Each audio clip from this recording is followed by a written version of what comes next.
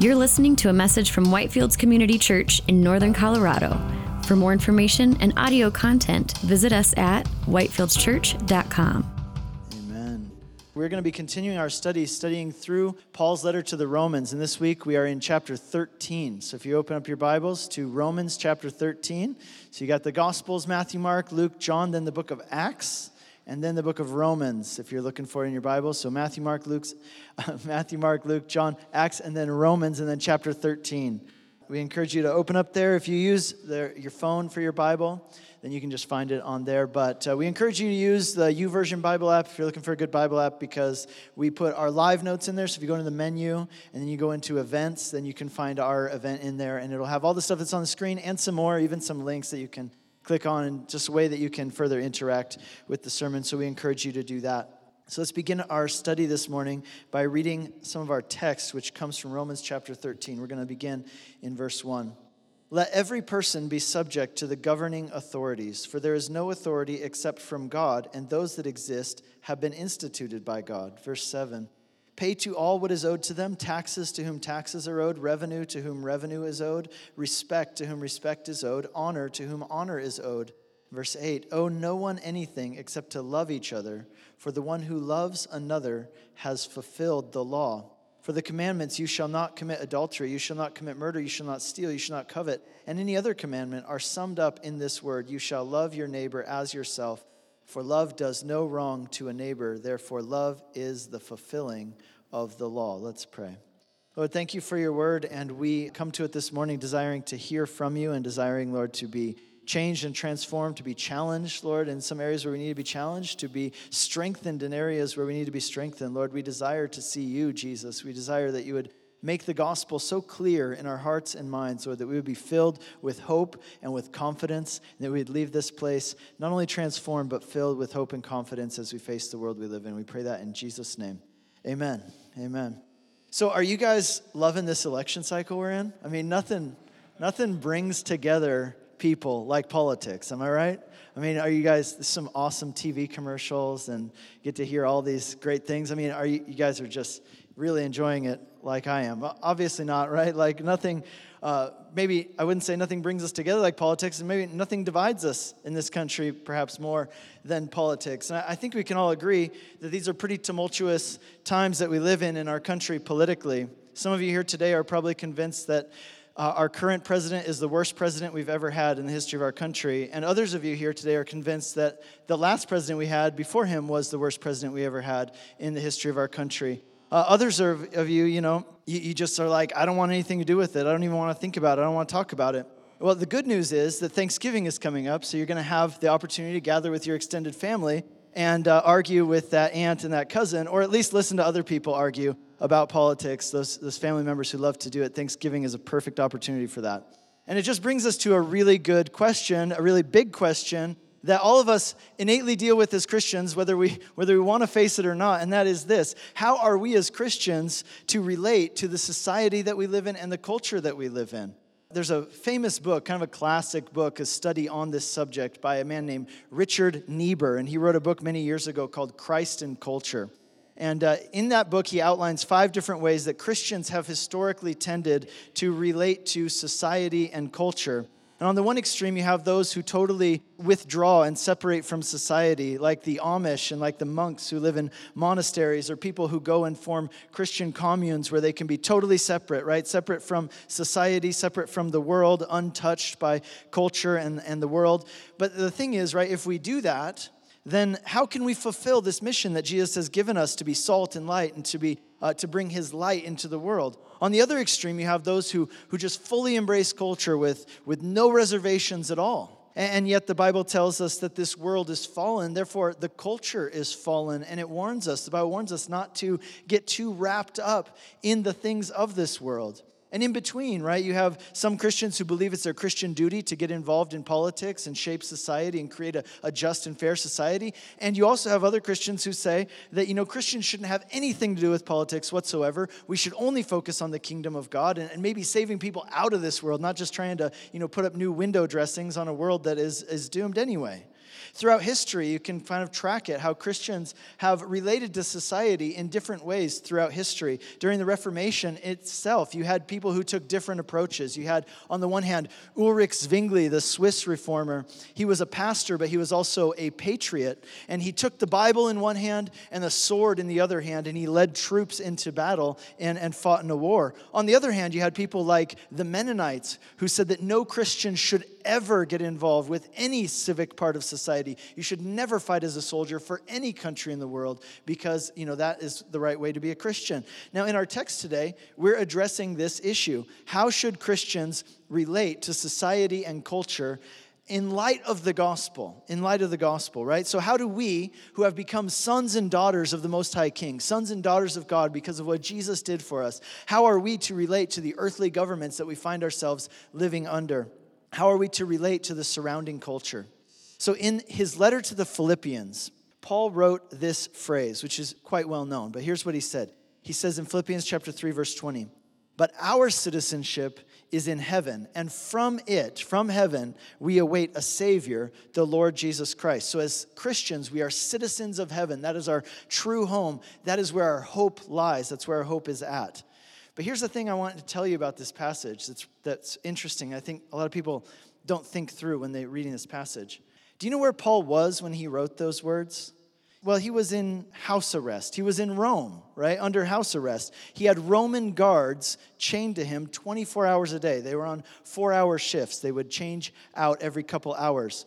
Now, there are a group of letters in the New Testament called the prison epistles. And I've got a list of them there for you on the screen. The only thing is that name, the prison epistles, is actually a little bit misleading. The only letter that Paul wrote from in like an actual prison was 2 Timothy, and he wrote that right before he was executed.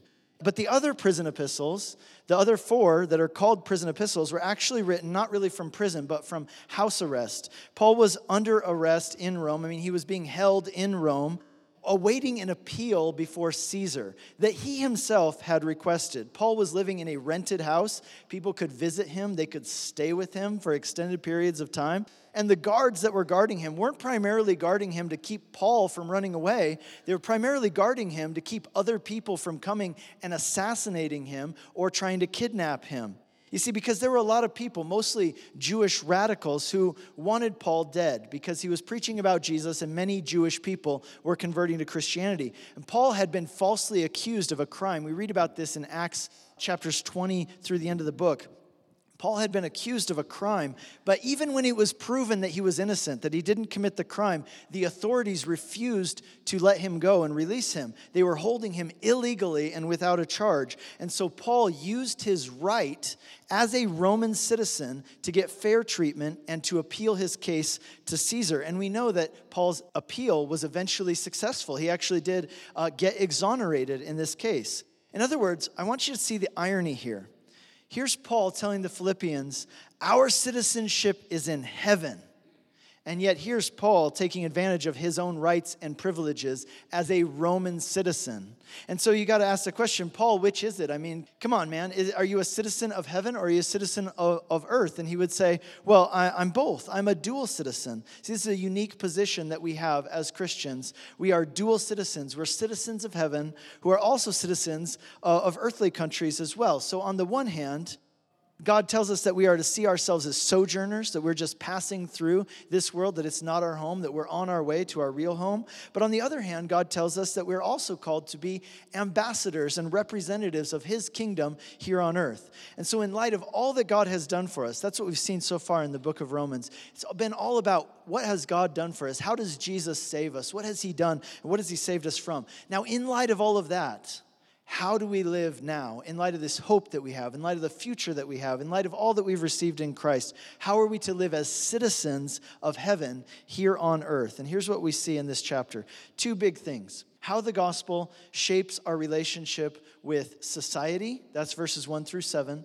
And then how the gospel shapes our relationship with culture. So how the gospel changes our relationship with society, and then how it changes our relationship with culture. Let's begin by looking at the first part. How does the gospel shape our relationship with society? So the main reason why Paul brings this up here is because of what he said at the end of chapter 12. That's one of the benefits, by the way, of how we study the Bible. We kind of go consecutively through a book. So we left off last week looking at this section at the end of Romans chapter 12, where Paul essentially says this: how does the gospel change how we relate to our enemies? Well, here's how. If someone sins against you, you're to forgive them. You're not to hold on to bitterness. You're not to seek vengeance, but you're to entrust that to God. Let God be your judge. Let him get the vengeance and the judgment and all that. You forgive people. Don't repay evil for evil. Let God be the judge, and you worry about building bridges with people, not about getting revenge. Now, we live in a world where to do that is super countercultural, right? We live in a world where bitterness and vengeance is kind of the way that we work. But God is calling us out of that. He's calling us to something higher, something greater, something better. I mean, imagine how different the world would be. Imagine how different your relationships would be if we were people of love and forgiveness rather than people of bitterness and revenge. And you think, wow, that would be incredible. But let's take that one step further. What if the whole world was like that? What if we lived in a world where instead of wars and fighting, there was a world where there was no more crime and no more war, and people just loved each other and forgave each other, and that would be great. Well, it would be great. But then what happens is you pull up your news feed on a Saturday morning on your phone, and what do you read? Well, you see the reality of the world that we live in. We see that people send pipe bombs in the mail to people they disagree with. We see that people go into synagogues and open fire and shoot innocent people during a baby dedication.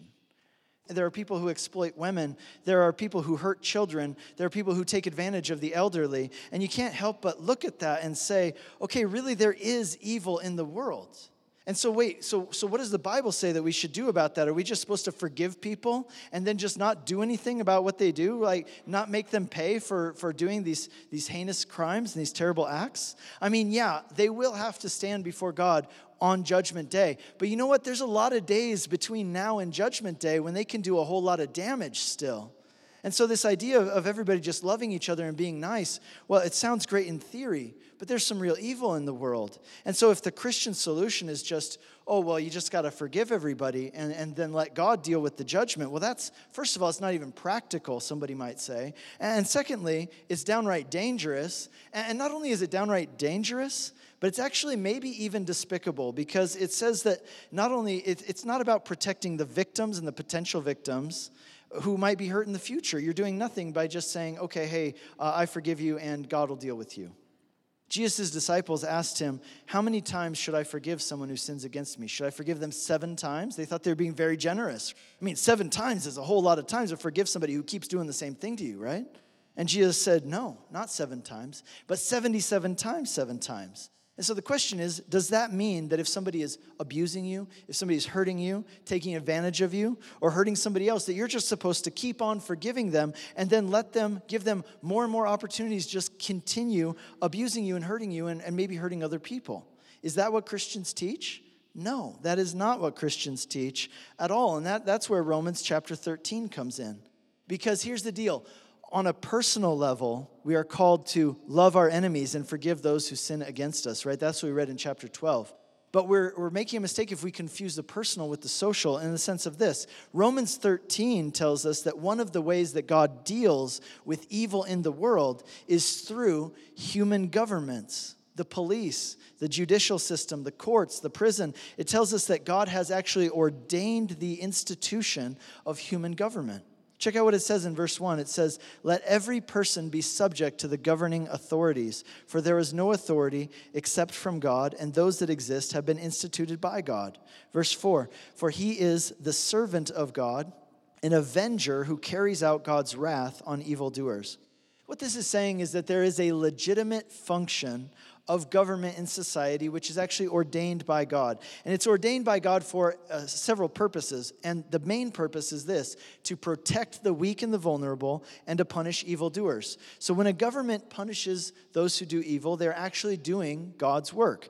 Biblically speaking, the first role of government is to make sure that evil doesn't run rampant in society, and it's to punish those who do evil. So government should be having laws against crimes, and they should be employing people to enforce those laws so that evil is suppressed.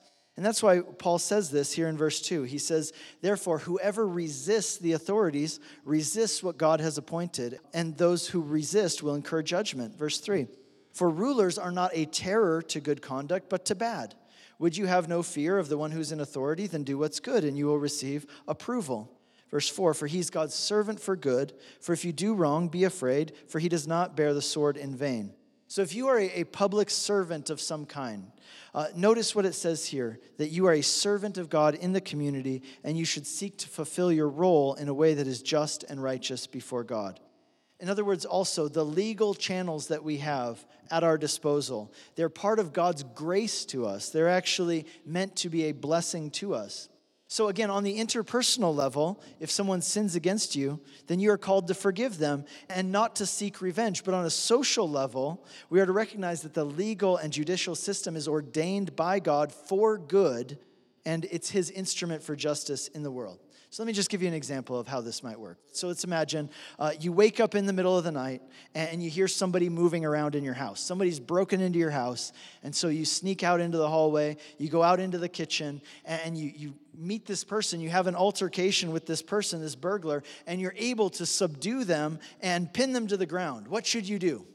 Well, should you just tell them, hey, I forgive you, and run along now and have a nice life?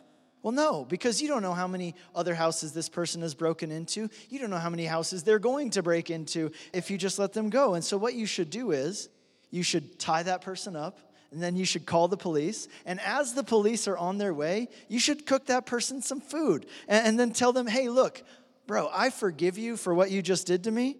God has forgiven me in Jesus, and I forgive you. I don't hold any grudge against you for what you did. I'm going to pray for you that God gets a hold of your heart and gets a hold of your life, and whatever's causing you to do this, that God deals with that in your life.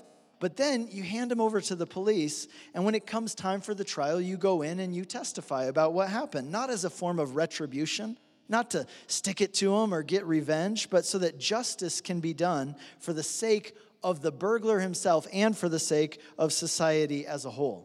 So this comes about in a lot of abusive relationships. You get these kind of questions where people think that to forgive someone means that you protect that person from facing the consequences of their actions, whether legally or even in the relationship. That, if I forgive you, that means that there will be no consequences whatsoever, and I'm not going to do anything about it. I'm just going to let you continue. Now, let me be clear. We should always forgive. We should always forgive those who hurt us. And here's why. You don't even have to wait for them to apologize in order for you to forgive. Forgiving, you're letting go of that thing. You're saying, I am truly going to let God be the judge over this. And here's why. Because holding on to bitterness and resentment, do you know what it does? When you hold on to bitterness and resentment, it's like drinking poison and expecting the other person to die. In the end, you're the only one who suffers. You're the only one who gets hurt from that. See, we are to forgive because God in Christ forgives us. But here's the important thing. Forgiving someone doesn't mean that you just allow them to continue abusing you or hurting other people. See, forgiving someone doesn't mean that you don't necessarily involve the police if a crime has taken place or been committed. See, over the years, I've heard of churches who don't report crimes that take place in their churches to the police. They say, we're going to deal with that situation internally. And some of those churches have gotten in big trouble, and in some cases, rightly so, because usually what ends up happening is that they protect the perpetrator from the police rather than protecting the victim and any future victims from any future crimes. So in 1 Corinthians chapter 6, Paul's writing to the Christians in Corinth about a situation where some of them were taking each other to court and suing each other. And Paul says, this isn't good. I mean, think about the reputation of your church in the community. You're airing your dirty laundry publicly, and this isn't good. And he says, you shouldn't be doing this. He says, you should be dealing with these things internally. But that's a different situation. Let me explain. Those were lawsuits, right? So this is kind of like small claims court. This is like, somebody in the church, you lend them some money, and then they don't want to pay you back, so you go on Judge Judy, and you make a big deal of it in the public. And I mean, that kind of stuff, really, we should be dealing with that stuff within the church. But when it comes to crimes, when it comes to things where people are victimized or endangered, we need to remember that the laws and the legal system are actually ordained by God in order to be a blessing, not just to us, but to society at large.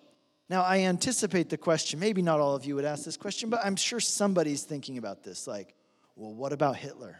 That's the big question with this section. Now let me be clear. I'm not naive, right? And I know that you're not naive, and that's why you ask these questions, because this chapter is painting a pretty rosy picture of the government, isn't it? But what about the Hitlers and the Stalins of this world? What about when the police are corrupt? What about when the government acts unjustly and unrighteously?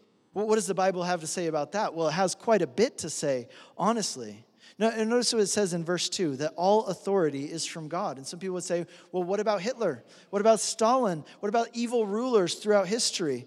All authority is from God in the sense that God ordains the institution and God allows people to get into those positions. But clearly, it is absolutely possible for someone to get into a position of power and then abuse that role and abuse that power. And if you read the Old Testament prophets, for example, they talk a lot about this, about how God is going to severely deal with those leaders who take advantage of their power and use it for evil rather than for good. And so in verse 5, Paul says, therefore, one must be in subjection, not only to avoid God's wrath, but also for the sake of conscience. So keep in mind, what government is Paul talking about here?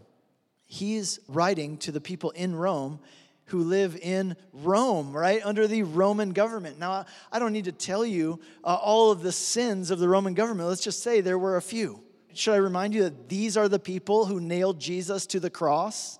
Should I remind you that these are the people who, in just a few years after this letter is written, they will actually execute Paul the Apostle, the guy who's writing this letter, right? This is the government that said Christianity is illegal. They called it an illicit religion. They were a government who condoned morality. They were a government who persecuted Christianity. And so Paul is laying out here for us principles which apply to all people at all times throughout history under all governments. But here's the thing to keep in mind. As we're told to submit to the authorities, the Bible also teaches us that submission to government is not absolute. It's not absolute. There are limits to it. And you know that's true of authority in every sphere of life. Whether it's in a family and marriage, whether it's in your role at work. Yes, we're encouraged to submit, but that submission is not absolute, right? There are limits to it. Absolute submission is due to God and God alone. So if the government or someone in authority commands something that God forbids, or they forbid something that God commands, then obviously we are to obey God and not that human authority. He is our supreme authority. And there are examples of this in the Bible, quite a few examples. I'll just give you a few. For example, in the book of Acts, chapter 5, we read that the authorities come and they tell the Christians to stop preaching and teaching about Jesus. And they say, sorry, like respectfully, we're going to have to say no, and we'll take the consequences, whatever they be. Because look, Jesus gave us a mission to go into all the world and tell people about him and the good news. And we have to obey God rather than man in doing that. Another example is found in the book of Exodus. Maybe you remember the story. When Moses was born, the Egyptian government gave a decree and an order that all of the newborn Hebrew babies had to be drowned in the river because they were trying to limit the growth of the Hebrew population. So they said, well, we're just going to commit mass infanticide. Every baby that is born needs to be killed and drowned in the river. But the Hebrew midwives refused to obey that order. So that was an act of civil disobedience. They refused to obey the order because what the government was telling them to do was wrong. And then we have the book of Daniel, right, which is really interesting because in Daniel, we see Daniel and his friends, Shadrach, Meshach, and Abednego, right there. They're carried away into Babylon, to this evil, unbelieving nation. And think about it, in the book of Revelation, the government that's used as an example of the worst possible evil government you can ever imagine is Babylon. That's the picture that's used, because that's just the worst. And where are these guys carried off to?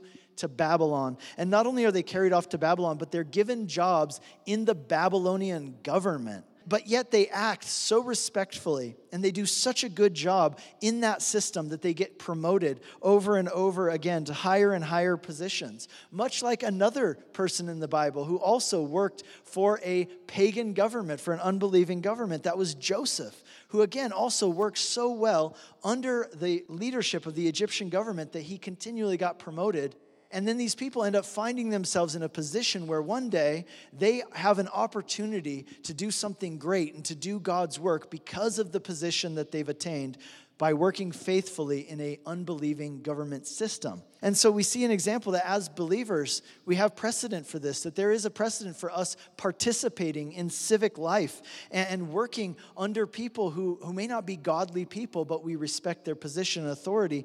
And we can, even through those means, work ourselves up to a way where we're able to do the work of God through those positions. But here's what happens with Daniel. One day, the people come to him and they say, hey, Daniel, we made a new law for this special holiday. We're not allowing anybody to pray to any god except for the king for 30 days. So for 30 days, it will be illegal for you to worship or pray to any god except for the king himself. And if you disobey this law, then we're going to throw you in a pit of lions. Now, think about this. 30 days isn't really that long. 30 days... I could take 30 days off from praying and going to church, right? I mean, who doesn't want to do that? Or you say, well, why can't Daniel just pray silently with his window shut, his door closed, laying in his bed? Why does he have to do any, nobody will know. He can just continue praying and nobody will be the wiser. But what does Daniel do? It says that he opened up his window and he stood there at his window and he prayed out loud. Do you see what I'm saying? He could have not brought attention to himself, but he purposefully, there's an act of protest is what it was when Daniel did that. He was making a public protest that this law is wrong and I will not obey it because I have a higher authority. And he said, so no matter what comes, it was an act of protest, an act of civil disobedience, and Daniel was prepared to take the consequences. And so on the one hand, where the Bible encourages us to respect and support the civil authorities, even if they are not godly people, we're to respect their position and honor God by honoring them and submitting to them. On the other hand, if the state is demanding what God forbids or forbidding what God demands, then it's actually our duty as the people of God to practice civil disobedience.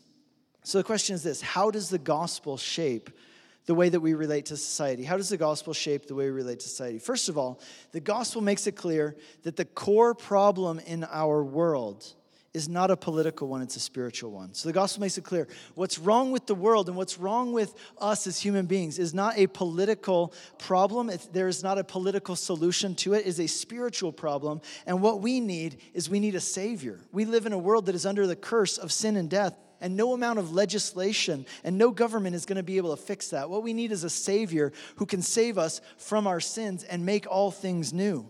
And so government has its place, but we don't put our hope in the donkey nor in the elephant, but we put our hope in the Lamb of God who takes away the sin of the world, the one who is able to redeem what is broken in the human heart. And we say, Lord, let your kingdom come. That's what we look forward to. That's what all of us are truly longing for if we're honest in our heart of hearts. A world of perfect peace, a world of true justice where there's no more sin, no more wars, no more pain, where things are finally right. And that is what we look forward to because of the gospel. That is what we hope in. And when we understand that, when we understand the gospel, here's what it does in regard to politics. It sets us free from getting too caught up in the politics of this world. Because guess what? Think about this. If the politicians who are in office right now, or the ones who are going to be in office in the future, if they just ruin this country and they drive it into the ground, that doesn't really change anything for us. You say, oh, well, what if they persecute Christianity? Well, keep in mind, he's writing to Romans in Rome. This has happened before, and it didn't end anything. God's mission went on. In other words, for us as Christians, it doesn't really change anything because our citizenship is not here on earth. Well, we are dual citizens, right? But our citizenship is in heaven, and it's from there that we await a Savior. Our hope is not in a comfortable life here and now. Our hope is in the kingdom which is to come, and the purpose of our lives here and now is not to make ourselves comfortable, but to fulfill the mission that God has given us. And so, it's really easy to listen to all these political pundits. I was watching this thing which was talking about the development of 24-hour news radio, and what they said is we have more time than we actually have news most of the time. And so what you end up with is all these commentators commenting on politics. And, what they do, what gets ratings is outrage. And so that's what they're doing. They're just working us all up. They're getting all these political pundits. Everybody's got a comment, an idea on something. And they're trying to make us outraged all the time, particularly at people on the other side. And so we think about what Paul says in 2 Timothy chapter 2, verse 4. He says that we as Christians are to be like soldiers who are sent on a mission. And here's what he says. No soldier gets entangled in civilian pursuits, since the aim is to please the one who enlisted him. And I wonder if there aren't some of us who need to turn off the cable news networks and turn off the political talk radio, because that's exactly what it's doing to us, right? You're getting all caught up in civilian pursuits. And when the truth is that God has a higher calling, God has a greater purpose for your life. See, and people who disagree with you politically, just know this, they're not your enemies. Your calling in life, our calling as Christians is not to convert people to our political beliefs or ideologies. I mean, and think about it like this. We live in a country right now that's so divided politically. If we make the mistake of associating Christianity or associating as Christians too closely with one political ideology, then what we are doing, whether we want to or not, what we are doing is we are alienating half of society, right? We are alienating those who hold a different political ideology, and that is a huge mistake. We have a higher calling and a greater purpose than that. And so as good soldiers, we're called to not get entangled in civilian pursuits. We have to remember what our mission is and where our hope lies. And that's why the gospel transforms the way we relate to society. In verses 6 and 7, Paul talks about everybody's favorite subject, which is taxes. And he says, pay your taxes, right? And here's why it's interesting. In Matthew chapter 22, we read about a time when the Pharisees came to Jesus, and they were always trying to find a way to discredit him in the eyes of the people. They thought that, if they could come up with a question that would trap him, where there was kind of no-win situation, then people would turn away from him. Get him to somehow make some people upset, right? Lose half of his fan base, so to say. So they thought they had the perfect question, a no-win situation. They came up to him, and this is what they said. Teacher, we know that you are a man of integrity and that you teach the way of God in accordance with truth. And you aren't swayed by anybody because you pay no attention to who they are. So they're really trying to butter him up with these first few words. And so they say, okay, here's our question. Tell us your opinion. Is it right to pay the imperial tax to Caesar? Now, this is a trap, and it's a pretty good one too, right? Because there's no good answer to this question. If Jesus says, yes, you should pay the tax, then the people will be angry because they're expecting a liberator. And here comes Jesus. The Romans are occupying the country, and Jesus is telling them to actually fund them materially, like fund them financially. So on the other hand, though, if Jesus says, no, you shouldn't pay the tax, well, then they'll just report him to the Roman authorities. They'll have him arrested for sedition and for insurrection. So what does Jesus say? It says, verse 18, but Jesus, knowing their evil intent, said, you hypocrites, why are you trying to trap me? Show me a coin used to pay the tax. And they brought him a denarius, and he asked them, whose image is this? Whose inscription is here? And they said, Caesar's. And he said to them, so give back to Caesar what is Caesar's, and give to God what is God's. And when they heard this, they were amazed, and so they left him and went away.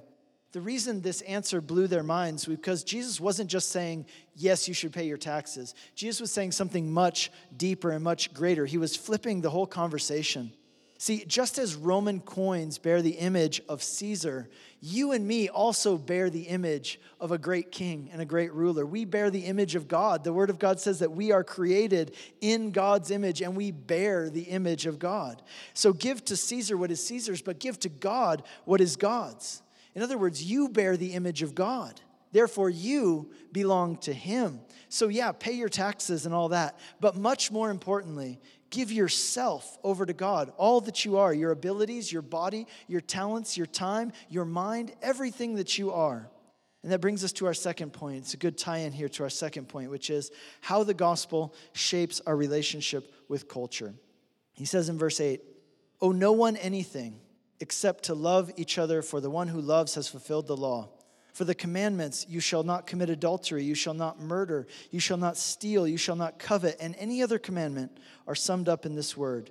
You shall love your neighbor as yourself. Verse 10, love does no wrong to a neighbor, therefore love is the fulfilling of the law. In other words, God is calling us to live radically different lives than the surrounding culture that we live in.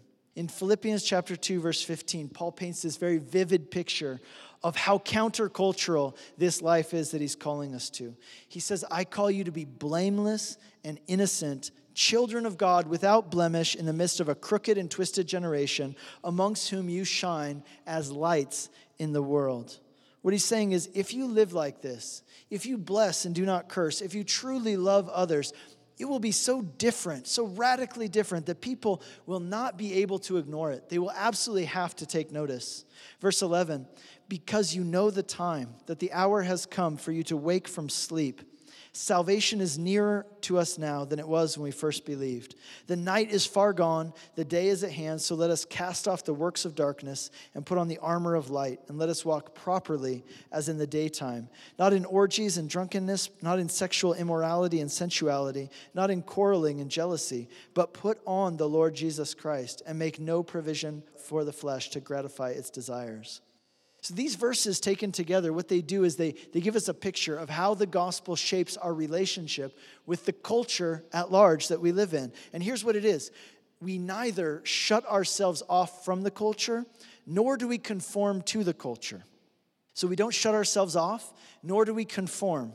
In the Gospel of John, chapter 17, we read the prayer that Jesus prayed over his disciples at the Last Supper. After he told them, tonight's the night I'm going to be crucified. You guys are continuing the mission with the Holy Spirit, but I'm not going to be with you anymore physically. And then he prayed over them. And here's what he prayed. He said, Father, I do not ask that you remove them from the world. Rather, I ask that you keep them from the evil one. But then he said, just as you sent me into the world, now I am sending them. In other words, they were to be in the world, but not of the world. They were sent on a mission to go into all the world and be salt and light and bring the message of life and hope. And you can't accomplish that mission unless you're fully engaged, unless you're engaging with people. And that means engaging with culture. God has a purpose with us. Do you know that? Otherwise, he would have taken us out of this world when we got saved. But for some reason, he's left us here. And he tells us what that reason is. He still has more to accomplish in this world, and he wants to accomplish it through us. God has more to accomplish in the world, and he wants to accomplish it through us. He has a mission for you. He has a mission for us. So as Christians, we aren't just kind of biding our time and holding our breath and hoping that we die soon so we can go to heaven. No, we're called to use the time that we have on earth to carry out his mission. Now think about this. There are a few things that you can only do in this life that you will not be able to do in heaven, right? So there's some things which, like if your goal in this life is just to know God really well, don't you think you're going to be able to do that in heaven a lot better, a lot easier, and a lot more effectively? Or worship, right? These are all good things, and we want to do these things, but we're going to spend eternity knowing God and worshiping God, but there are a few things that you can only do here and now. Let me give you some examples. So, number one, relieving suffering. You know that in heaven, there's not going to be any suffering. So in this life, you have the opportunity right now to be God's hands and feet and to relieve suffering in this world. Another one is that you can meet someone's needs practically and physically. That's not going to be possible for all of eternity, but it is possible right now that you get to shine the light of Jesus by meeting somebody's needs. And another one is this, obviously, sharing the gospel, sharing the good news, the hope of salvation with somebody. That is not something you're going to be able to do in eternity. That is something you can only do here and now. And so the way that we relate to culture in light of the gospel is this. We understand what time it is. We understand what time it is. He said in verses 11 and 12, our salvation is near. It's just around the corner. The night is almost over. Soon the new day will dawn. In other words, there is a sense of urgency. There's not a lot of time left. Make sure you use the time that you have well. Don't get caught up in civilian pursuits. Don't waste your time on stuff that detracts from your mission and from your witness, but walk in the day and shine brightly in a dark world and make much attention for Jesus. So we don't shut ourselves off from culture, nor do we conform to the culture, but we live as missionaries within the culture that we find ourselves in. People on a mission from God in the world, but not of the world, clothed with Christ as our righteousness and not making any provision for the flesh. So in conclusion, what we see here in this chapter is that the fact that we are citizens of heaven radically changes the way that we live here on earth. On the one hand, we are fully engaged, and yet we are radically different. Fully engaged and radically different. The gospel gives us a whole new perspective, and it gives us a whole new agenda. And so we look to Jesus, the one who came to this earth, not for his own benefit, but for our benefit.